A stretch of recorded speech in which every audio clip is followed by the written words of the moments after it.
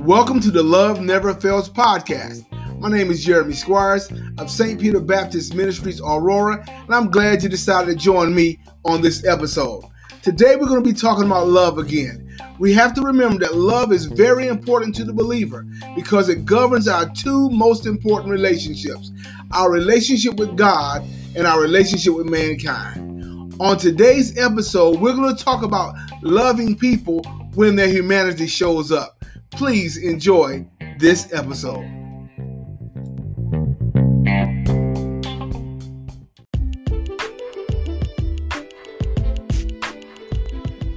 Loving people when their humanity show up. You may ask the question, Jeremy, what are you talking about? People's humanity is always before us. Well, remember, when you're in relationships with people, whether it be working relationships, friendships, close relationships like marriage and dating, siblings, family members, oftentimes when we're getting along, we forget that they're human. And as human beings, oftentimes our humanity will fail. Someone will disappoint. Someone will say the wrong thing. Someone will make the wrong move. An offense can come up. And when those offenses happen, we have to be mature enough that we can love no matter what happens. And that is looking at humanity and saying that they failed me, they disappointed me, they broke my heart, but I'm going to still operate in the love that comes from abiding in Jesus Christ. Now, before we get started, we have to remember, this love cannot be perfected and manifested, maintained in our flesh. It's only from us abiding in the Lord Jesus Christ, where we live and move and have our being at, where we're dead and our life is here with Christ and God, where we've submitted ourselves to the Lordship of Jesus Christ and allowed the Holy Spirit to have His way. That's when the love of God can show up and we can love despite the movement. Listen, today we're going to look at a very familiar story, the story of the prodigal son. And the person we're going to be looking at today in this story is the father who love never changed no matter the movement of the son. I'm not going to read the entire chapter, the entire group of scriptures. I'm going to break them up, but join me in reading Luke chapter 15, starting at verse 11. And it reads, "And he said, a certain man had two sons. And the younger of them said to his father, Father, give me the portion of goods that falleth to me. And he divided unto them his living. And not many days after, the younger son gathered all together and took his journey into a far country. And there he wasted his substance with riotous living." Listen, the request that son made was very disrespectful to the order of things in the family. But that father showed something different. He didn't fight with him. He never said anything negative. He gave it to him. And he allowed the son to go. And as we know, as the story goes, that he spent all his money and riotous living and began to work with pigs and desired to eat the pigs' food. But then one day he came to himself. And let's look at verse 18 and 19. It says this, "I will rise and go to my father, and I will say unto him, Father, I have sinned against heaven and before thee, and I am no more worthy to be called thy son, and make me one of thy hired servants. And he arose and came to his father. But when he was yet a great way off, his father saw him and had compassion and ran and fell on his neck and kissed him. And the son said unto him, Father, I have sinned against heaven and in thy sight, and am no more worthy to be called thy son. But the father said to his servants, Bring forth the best robe and put it on him, and put a ring on his hand and shoes on his feet. And bring hither the fatted calf and kill it, and let us eat and be merry. For this my son was dead and is alive again. He was lost and is found. And they begin to be merry." We want to look at the movement of that father. Now, the son had disrespected his older brother. He had disrespected his father and the order of the culture by requesting his inheritance, because the inheritance is only supposed to come, as you know, after death. And the oldest brother is supposed to get his part, and he's supposed to divide it down. But this young man jumped the order, For whatever reason, he felt like he was time to move on. But the father doesn't fuss. He doesn't rebuke him. He allows him to do it. And the whole time he is gone, the son spends his money. Well, let me show you what the son did in verse 18. In verse 18, he said, I will rise and go to my father, and I will say unto him, Father, I have sinned against heaven and before thee. In verse 19, and am no longer worthy to be called thy son. The son expected the father's love to change. The son expected the father not to have mercy on him and not to have any love left in him because of the way he behaved. But the father is sitting there waiting with love in his heart, waiting for his son to return. And then when he returns, he greets him with love. Brothers and sisters, this is what we have to walk in as believers in Christ. We have to be resided in the Lord and be so mature to the place in our walk with Christ that no matter what happens, we can still walk in love. We can still love the Lord. The Father loves never changed. His belief in the Son will return would never change. And that's how we have to believe. So many times when people offend us, their humanity shows up and they fail. They disappoint. When that humanity shows up and we recognize that they're human, we now have a decision to make. Now do I love them past their mistakes? Now do I love them past their offense? Listen, we have to remember that this is what we're called to do. Jesus is our greatest example of this. Every time the disciples and people, humanity showed up, he still walked forth in love.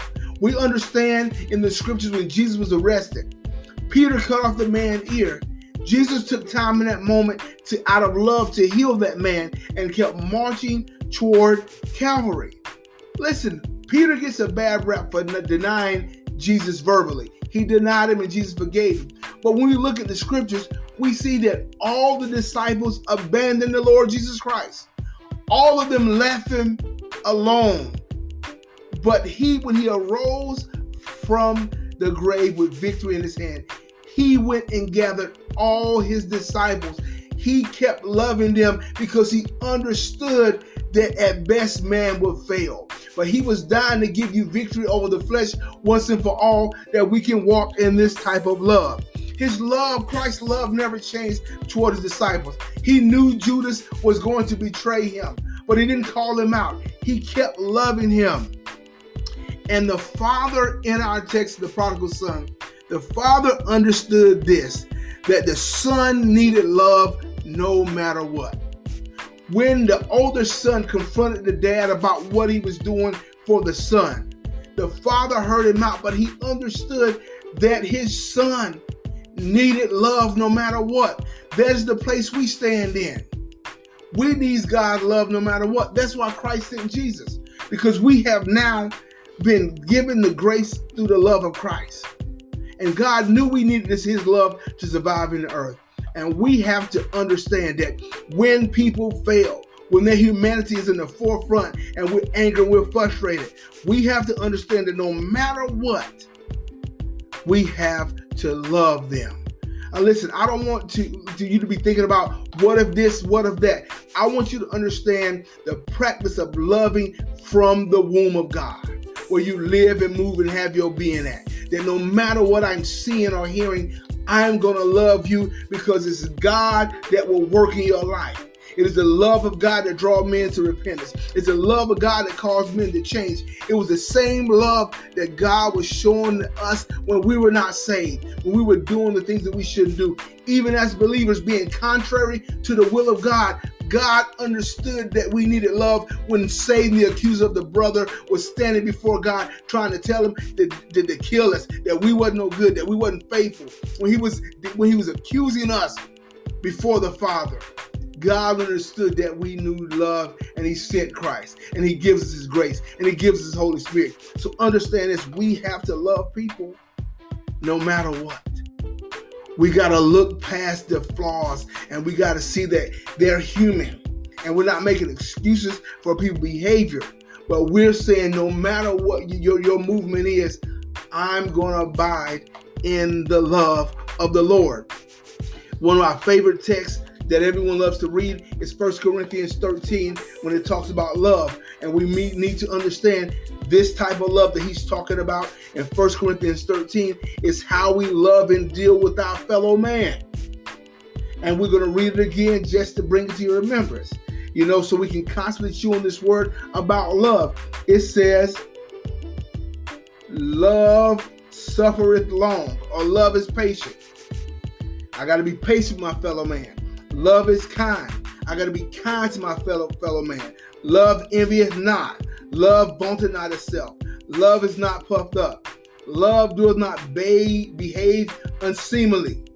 Love seeketh not her own. Love is not easily provoked.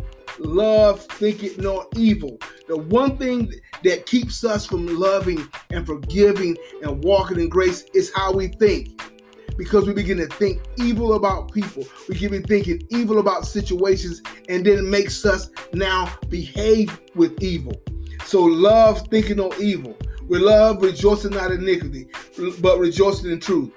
Love will bear all things, believe all things, hope at all things, and doeth all things, and love never fails. That means it does not stop, because the love that God has for us does not stop. When we were yet sinners, Christ died for us. He showed his love by dying for us, and even he made a provision for us in the scriptures. He said that if we sin, if we confess our sins, he's faithful and just to forgive us and purify us or cleanse us from all unrighteousness. So even as knowing the Lord, even if we've sinned, he still makes a provision of love to offer forgiveness to us as believers. So what we want to do today, I want to encourage you over and over again to love people when the humanity shows up. When they do wrong, and it may hurt your heart. I know it may make you angry. I know it may frustrate you to see how people behave. And so we're not condoning behavior, but we're going to say my actions moving forward toward them can still be with love, can still be with grace, can still be with kindness. I won't judge them. I won't condemn them. I won't cut them off. I won't mistreat them. I won't gossip. I won't tell everybody everything they've done. But I'm going to walk in love. I'm going to study to be quiet. I'm going to trust God. I'm going to remember what God said about them. Especially if you're in a relationship or you have children that are behaving a different way, or you're in a relationship with spouses behaving a different way. You want to pray that you will love them and believe what God said about them. You want to rehearse what God said about them. And we want to present every man perfect in Christ.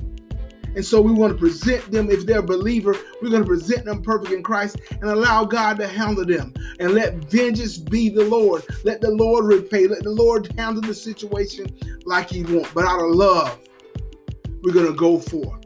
Our love cannot change no matter what happens. We got to find that place of maturity where we're not up and down. We're not forgiving one day and harsh the next day, but every day for the rest of our lives, as we go forth, we will be consistent in love. They did it, they said it, but we're going to walk in the love that God has provided us according to the scriptures. Remember, in your flesh, it cannot be done. So we got to submit our heart, our mind, and our will, and even the situation before God, and say, God, help me walk in love when I've been mistreated. Help me walk in love when this has happened. And guess what? You also need someone to walk in that same love with you, because we're going to err. We're going to make mistakes. We're going to say the wrong things. And I need the person that I offend. I need the person that I hurt. I need the person that I disappoint to walk in the same love of God that I need to walk in toward them, because we're all going to need that love at some point in our lives. So when I manifest this and perfect this in my life through the power of the Holy Ghost, we can be walking in love as one another, and we can have fellowship with one another, and we can show the world and change the world by our love. Because remember, Christ said, this is how they will know that we are his disciples, by how we love one another. So listen, I encourage you today. I pray that you will continue to walk in truth, walk in righteousness, and I pray something I said today has encouraged you, has given you hope. And if you're struggling with this, I encourage you to pray, seek the Lord, and ask the Lord to help you walk in the love of God towards your fellow man. Thank you for joining me in the Love Never Fails podcast, and I hope you have a wonderful day.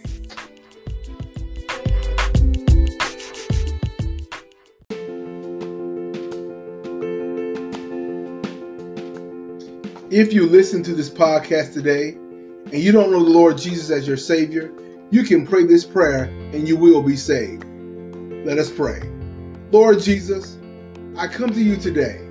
I am a sinner, but you died for me. Jesus Christ, come into my life. Be my Lord and Savior. Take control of my life from this day forward. Thank you, Jesus, for saving me. Amen. Congratulations and welcome to the family of God. If you prayed that prayer today, I would love to hear from you. So reach out to me at loveneverfails.run and let us know that you've made that commitment to Christ. Have a wonderful day.